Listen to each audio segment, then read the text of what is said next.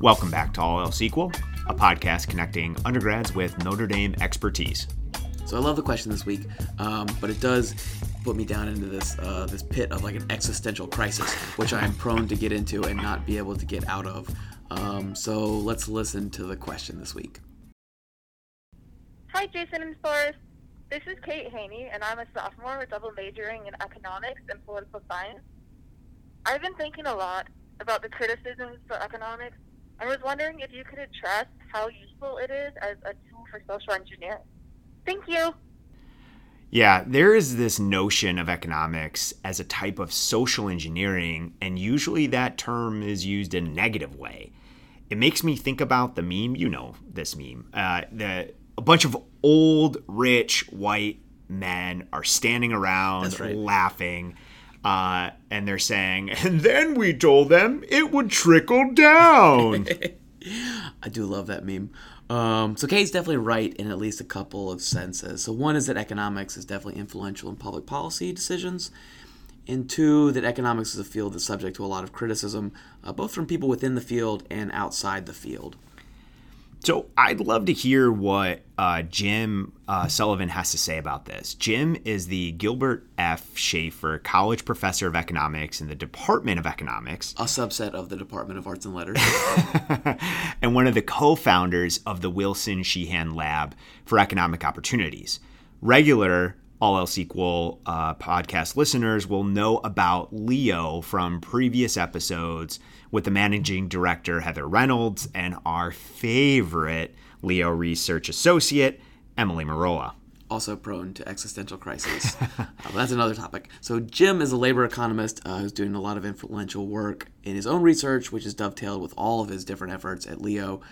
Just the other week, he testified in front of the House Ways and Means Committee about health profession opportunity grants.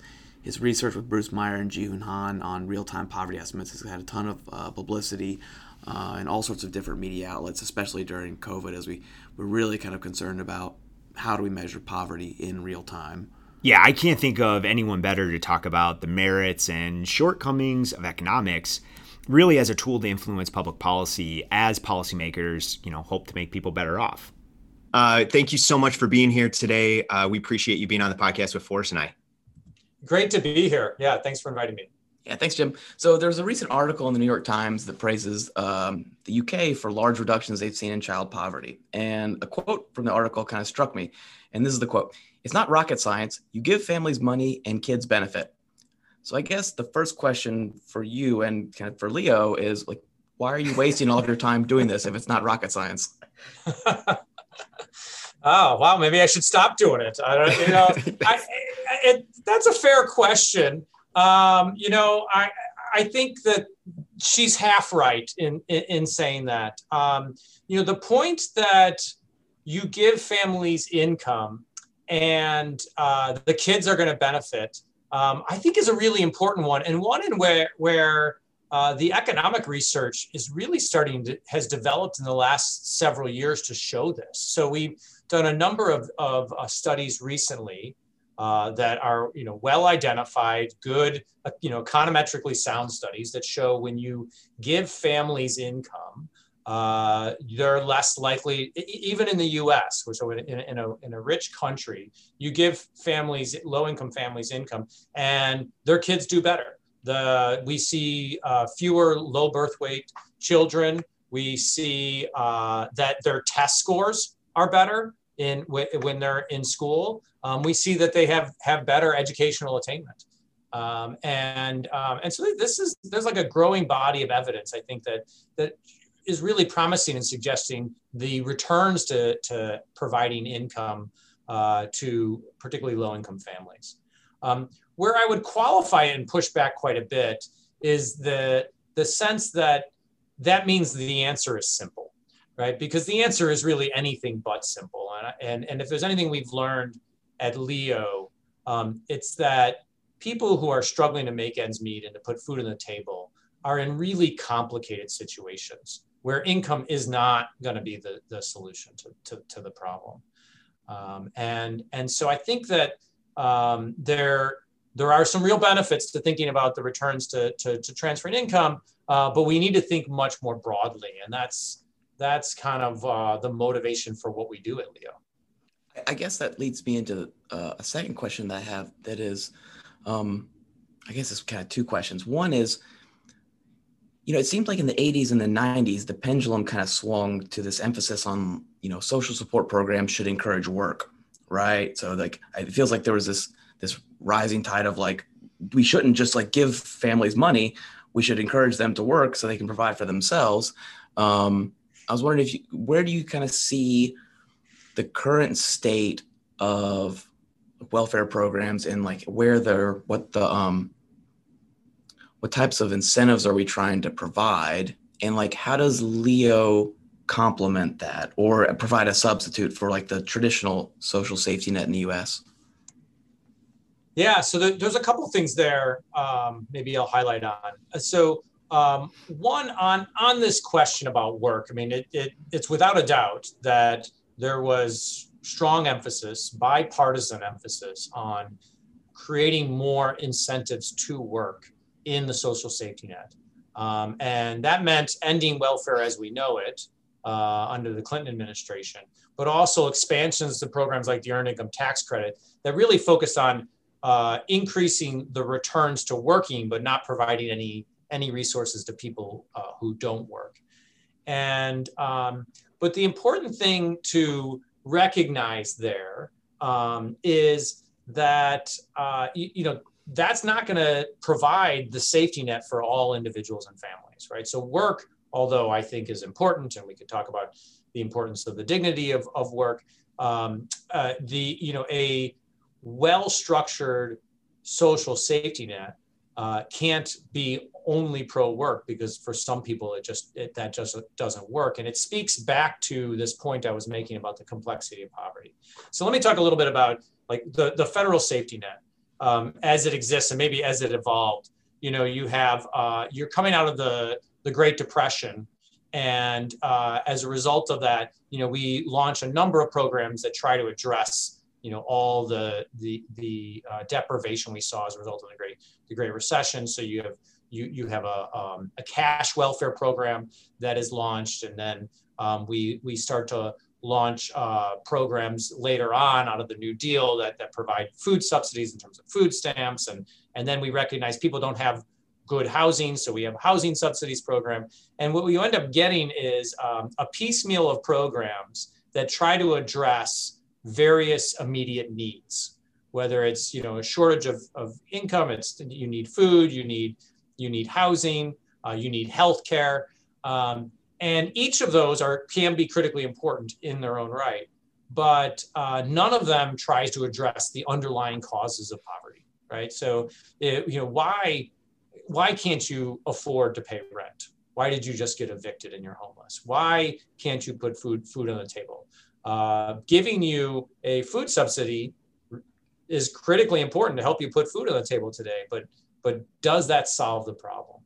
And the federal safety net evolved really to design or to address those immediate needs, but not to address those underlying causes. And that's really where Leo comes in.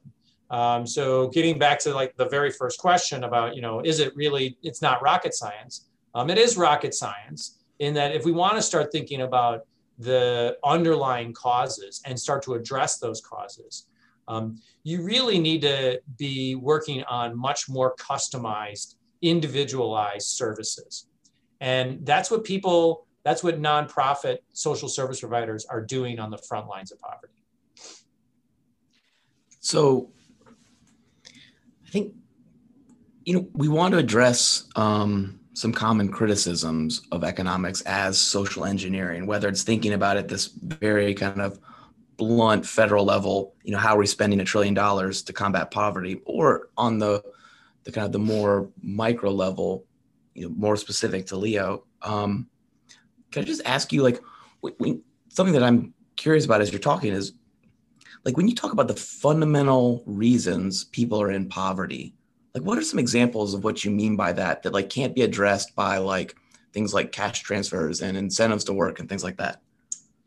Yeah, there are so many of them. One of the things I think we've learned a lot about in the last few decades from economists and from psychologists and other social scientists is that investments in children are critically important, and particularly at a very young age. And so one of the reasons why we see people in poverty is because of a lack of investment in children at an early age. I mean, the mere fact that when you test, to the extent that we can, kindergarten readiness, that we already see sharp disparities in kindergarten readiness across the income distribution. It's just shocking, right? It's just like they're already behind, right? And their prospects, as you know, Jim Heckman will tell you, is their prospects are, their lot in life is almost set by the time they finish kindergarten. It's going to be really hard to offset that. And so a lot of the reasons why people are in poverty are the situations that they kind of found themselves in from the very beginning, right? And so they were never really given an opportunity. But then there's this other set that is kind of more the bad luck, right? Set of poverty. Well, both are bad luck, but the bad luck shock that happens later in life. So you could imagine the person who becomes a really good lathe operator, in the automobile industry in Detroit, and then all those jobs disappear, right? And so I'm not really good at anything else, but I was really good at that. And so I'm 45 years old. What do I do, right? And that becomes another cause of poverty. That giving them food stamps or giving them housing subsidies will certainly help address the immediate need, but it's not going to address that underlying cause. Yeah, that's like, and as you were talking about the first point, that reminded me of, we had Chloe Gibbs on for actually our first episode, a professor in the economics department. She was talking partly about some of these intergenerational effects. So it's not just that, that impact on those kids that aren't ready for kindergarten ends with them, like it ends with, or who knows where it ends. Yeah. No, that's right.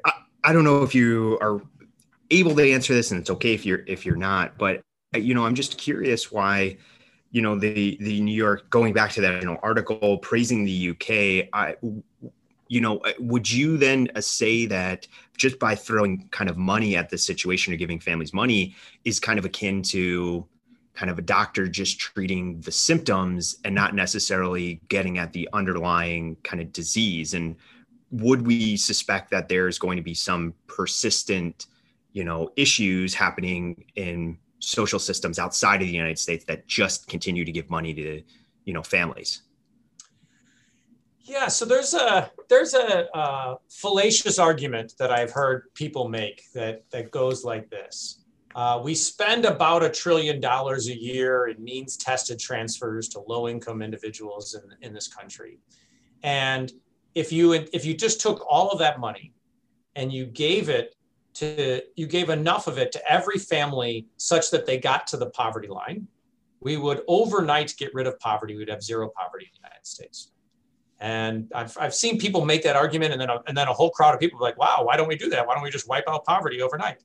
And that gets back to it's simple. Let's just give them money, right, to solve the problem. And the real complexity in that is, well, first, I don't think anybody thinks that if we did that, there'd be no more foster care, there'd be no more crime, right? There'd be no more homelessness, because it's not because they don't have income alone that's explaining how they get into those situations. And so the other complication with this is the fact that some people in poverty have extreme needs, right, that end up leading to a lot of the costs that we have in the federal safety net. A good example is, somebody who is disabled and has high medical costs, and therefore exacts a big toll on the Medicaid program, which is, our most expensive means tested program, and is disproportionately targeted. The dollars go to people with very high needs, taking away that person's medical or health insurance and giving them $17,000 is going to put them in a really bad situation, right? So it's just not that simple to do this. Let me give you an example of a LEO. I think a LEO project might kind of speak to this idea of addressing the complexities. That's great. And one of them, it's one that I really like, because we just got the results recently, and so we know that that education is really important for your future income and marketability in the labor market. So the worst outcomes economically in this country are for people who drop out of high school, right? And what I didn't know until recently is that if you're a 25-year-old in the United States without a high school degree, in most states, you can't get a high school degree. You can't go back to high school. And it's kind of, that's because of state statute. And so there's been these models that have developed that they've worked with the state to build a credentialing that actually is a high school degree. It's not a GED. Okay, that's what I was wondering. A GED, is a high school equivalency diploma, but without, you just take tests, you don't go to school. And it's well documented that the earnings for GED are low, that you just don't get the return to it. It's not the same thing as a high school degree. Going back to Heckman, it's the non-equivalence of high school equivalence, right? That is his famous statement. So it would be really, it could be potentially helpful to find a way to give these individuals an actual high school degree. Enter Goodwill Excel Center in Indianapolis that designed this model that takes, it's mostly adult males who have dropped out of high school. It gives them an opportunity, as negotiated with the state, the opportunity to credential a high school degree, gives them a high school degree, but they're actually going to high school. And at the same time, they're getting comprehensive case management, coaching, and mentoring to help them cross that finish line. And recognizing that if you just had a program that said, oh, here's an easy way to get a high school degree, that's kind of just, throwing a Band-Aid on the solution. If you instead step back and say, well, the reason they don't have a high school degree is because they're dealing with a substance abuse issue, or they're dealing with, criminal justice background, and they're dealing with learning disabilities and the need to pay child support. I mean, it gets really complicated. And a program that recognizes that everybody's situation is different and that they're going to need a lot of individualized support to cross the finish line is going to be critically important for success. And the really neat thing about this LEO study is what we did is for some quasi-random reasons, some people that enroll in the program get the degree and some don't. And so we then link those that go through this program to earnings records. And what we show is, and we can track their earnings afterwards. Those that get this high school degree see a 35% increase in earnings, and that's over the next 5 years. That's relative to the group that doesn't. That doesn't. And so what it's showing is that a program like this can really move the needle for a very difficult population, actually push back on Heckman, right? Because Heckman's basically saying that, if you haven't invested in these people by the age 5, there's not much we can do, right? And this is showing actually there is something we can do.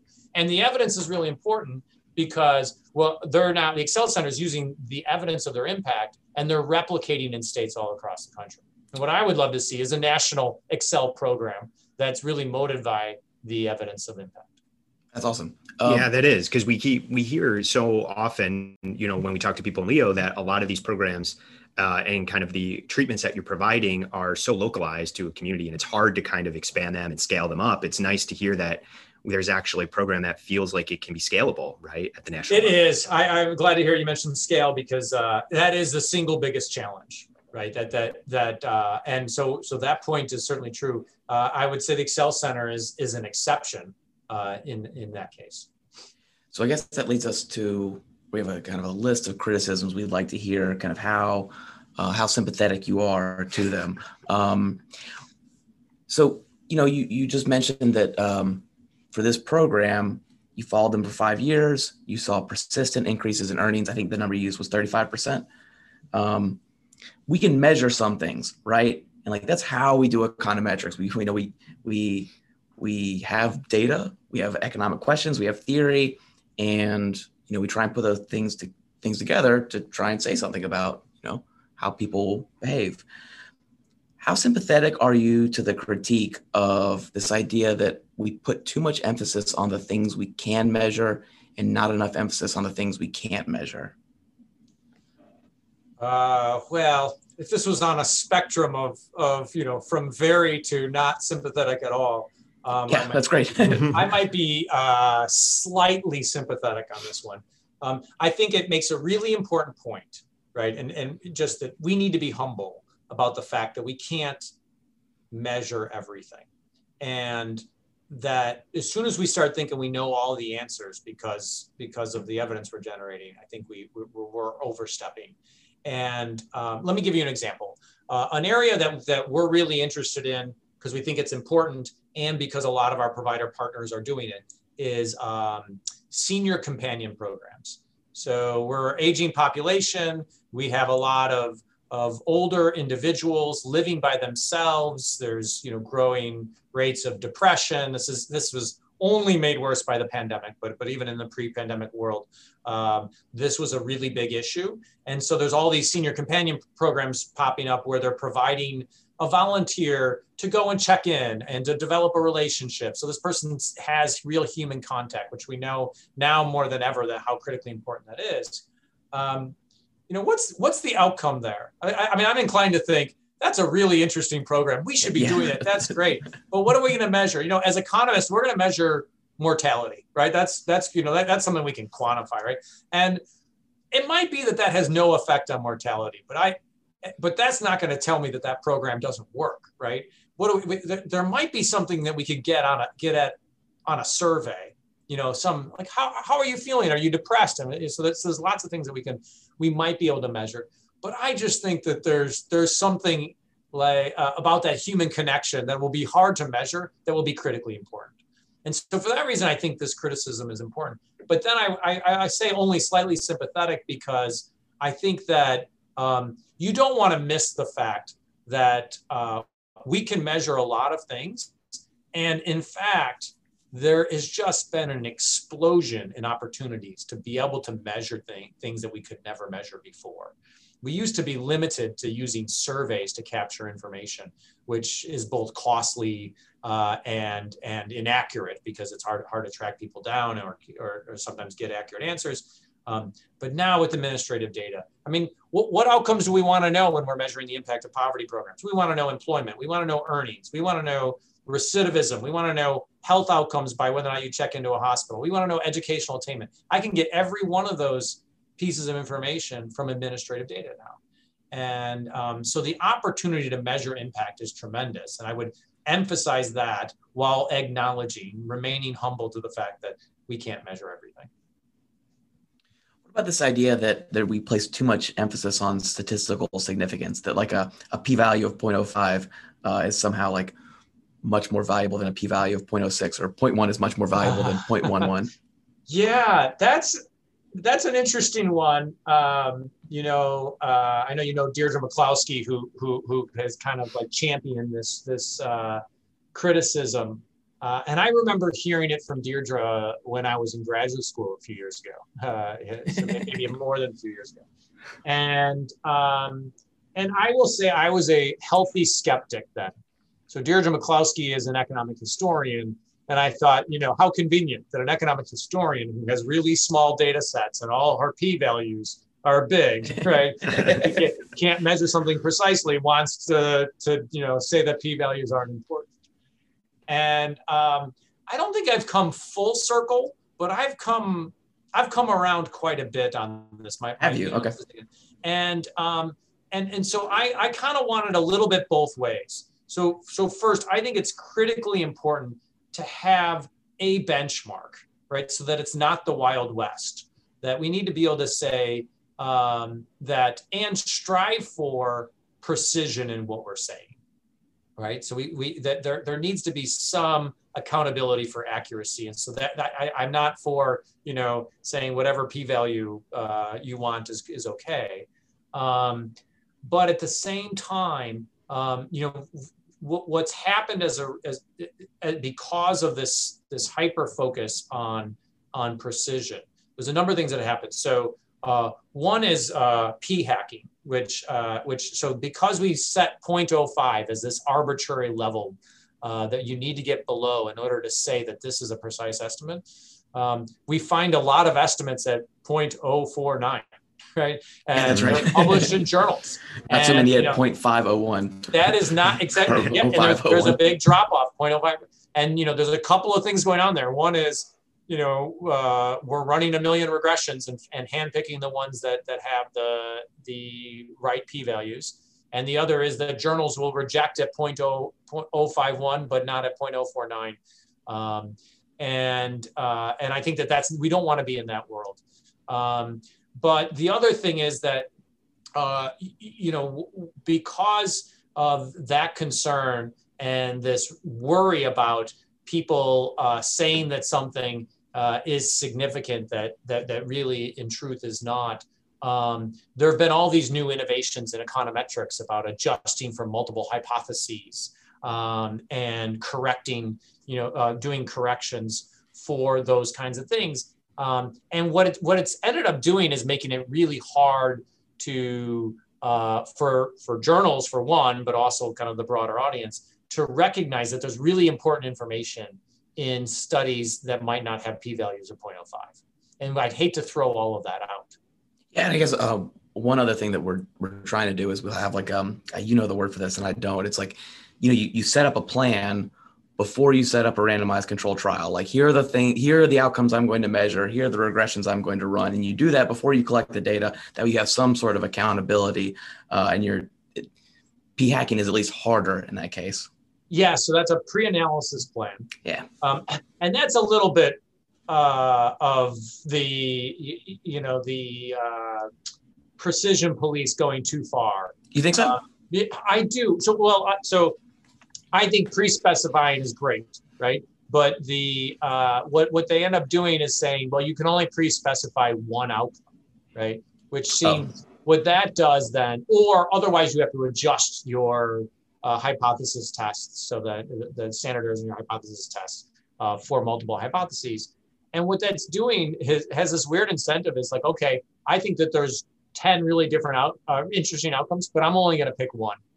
And call that my primary outcome in advance. And what if you're looking at a prisoner reentry program and you pick recidivism, right? And that it turns out the program has no effect on recidivism, but has a huge effect on employment. Right? And they say, well, we don't care about your effect on employment. And it's not precise because it wasn't you have to make all these adjustments because it wasn't in your pre-analysis plan. So we can go too far with those kinds of things. Even though I think it is critically important to prevent this kind of p-hacking stuff. No, it's interesting. I guess I should have made this note at the beginning that when we talk about p-values of 0.05 and 0.06, if you have a p-value less than 0.05, you can claim 95% confidence. But if you have a p-value that's higher than that, say 0.06, you can't claim 95% confidence. So these things are inversely related with statistical significance. All right. I guess like the last criticism we wanted to address is, all the other social sciences are like very jealous of economics being so cool and so useful. How do we deal with the jealousy of the other social sciences? And let me rephrase that and make it more even-handed. There's a criticism that too much attention by policymakers is paid to the results from economics and economists, and not enough is paid to like the thoughts and findings of other social sciences.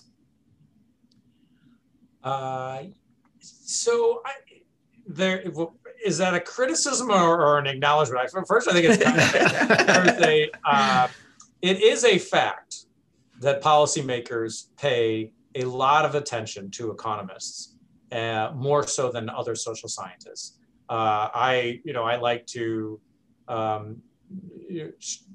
first day of class in intermediate micro, I talk about how the president of the United States has, an economics team and a council of economic advisors, and there's no council of sociologists or of psychologists or political scientists, right? And now that kind of attitude, I think, can rub the other social scientists the wrong way. But really, the point is that economics is relevant, right? And the first thing I'll say is it's not relevant because economists are great marketers, right? It's not like we're out there, like people are saying, oh, have you heard that eloquent economist? We're actually terrible marketers. That's why we're in economics departments. We're not in business departments. Business schools. Exactly. And so it's not in our DNA. So it's not because of that. So I'm going to take a step back and say one of the reasons why economists get so much attention is because what we're working on is incredibly relevant to the decisions that people are making. And I think we also have to acknowledge that we got a little lucky in that we have a bit of a specialization in rigorously analyzing data. And we are in an era where the opportunities and the new opportunities to do that are tremendous. So I think it's the first thing I'll say is, yes, economists are getting a ton of attention, and I would say that's to some degree justified because of the relevant work that we're doing. But then I think it's really important to economists need to be more humble about it, because I think that it is not to the exclusion of the other social sciences. It should be in complement to the other social sciences. Let me give you a couple of examples. So I work a lot on understanding poverty and how it's changed over time, and thinking about it using family income and family consumption. And probably the best motivation for the original question about income and consumption-based measures of well-being comes from early work from a well-known sociologist, Catherine Eden, and along with Laura Lane, who wrote this compelling book about making ends meet, which went into housing projects in several urban communities and interviewed very low income single moms about their income and their consumption. And they were the first ones to realize that income fell far short of consumption. And what sociologists do well, particularly qualitative sociologists do well, is they develop relationships and trust, and then can conduct qualitative interviews to get answers that we can't get in surveys or administrative data, right? And so they, through collecting that information, they're able to reconcile some of that through all these odds and ends income that surveys weren't capturing. A more timely example is that so we have one of the leading experts on housing and eviction in our faculty in economics, in Rob Collinson, right? Who's doing a lot of great work. The work on eviction and all the interest in eviction is, I think, justifiably attributed to Matt Desmond's work. So he's a well-known sociologist at Princeton, who, he went into the field and he documented all of this and interviewed people about why is this happening and what does this mean and what are the costs? And it laid the groundwork for so many interesting questions in economics, right? And so I think that I mentioned sociologists. Maybe I'll just quickly mention, a Kahneman who won, a psychologist who won the Nobel Prize in economics because of his pioneering work on, individual behavior. And so kind of was the foundations for behavioral economics. And so we really need to recognize the complements across the social sciences rather than establishing any kind of dominance. That's great. We have one final question to ask you. Yeah, I think it kind of dovetails really nicely to the question kind of we just asked. And that's kind of, have you seen economists maybe, or economics in general, kind of overextend, itself as a field or individually as people? And, where would you like to see economics maybe applied more, right? If we're actually not even approaching, some places. Yeah, as a card-carrying applied microeconomist, of course, I'm going to go after macroeconomics. There we go. Good. Talk about I love it. Well, actually, let me do one of both. So I think there's probably no harder thing we try to do in economics than to model the aggregate economy, right? Because there's so many moving parts. And I think where we might have overextended is the confidence within which we think we understand the macroeconomy and therefore the ability to predict. One I think example of this is with the Great Moderation. So the Great Moderation is this idea that there's a lot of economic volatility in the United States. We have business cycles, but that volatility has gone down noticeably over time. And one of the main explanations that I have heard, this is in the past from macroeconomists, was we've gotten much better at monetary policy. And so we know how to handle it now, right? So we just don't make mistakes, right? And that was right. That was the running argument, literally before the Great Recession. Like, right. Yeah. I heard somebody present that, and I never saw that person present that paper again. But it was like, I have a lot of respect for my macro colleagues because they're trying to do something that's really hard, right? And but being humble about what we can and cannot predict, I think, is really important. On the micro side, economists have gotten really good at internal validity, right? We learn in our econometrics classes about how to identify causal relationships. And what has happened as a consequence of that is that we are really hyper-focused on a narrow question that we can answer very carefully and very accurately. And so where we might be overextending as a result of that is generalizability. So, and this is a criticism or maybe a limitation of Leo, for example. So what do we learn from randomized controlled trials, right? We have to be careful about saying, what I learned from the Excel Center study is that we should have high school degrees for 25-year-olds all across the country.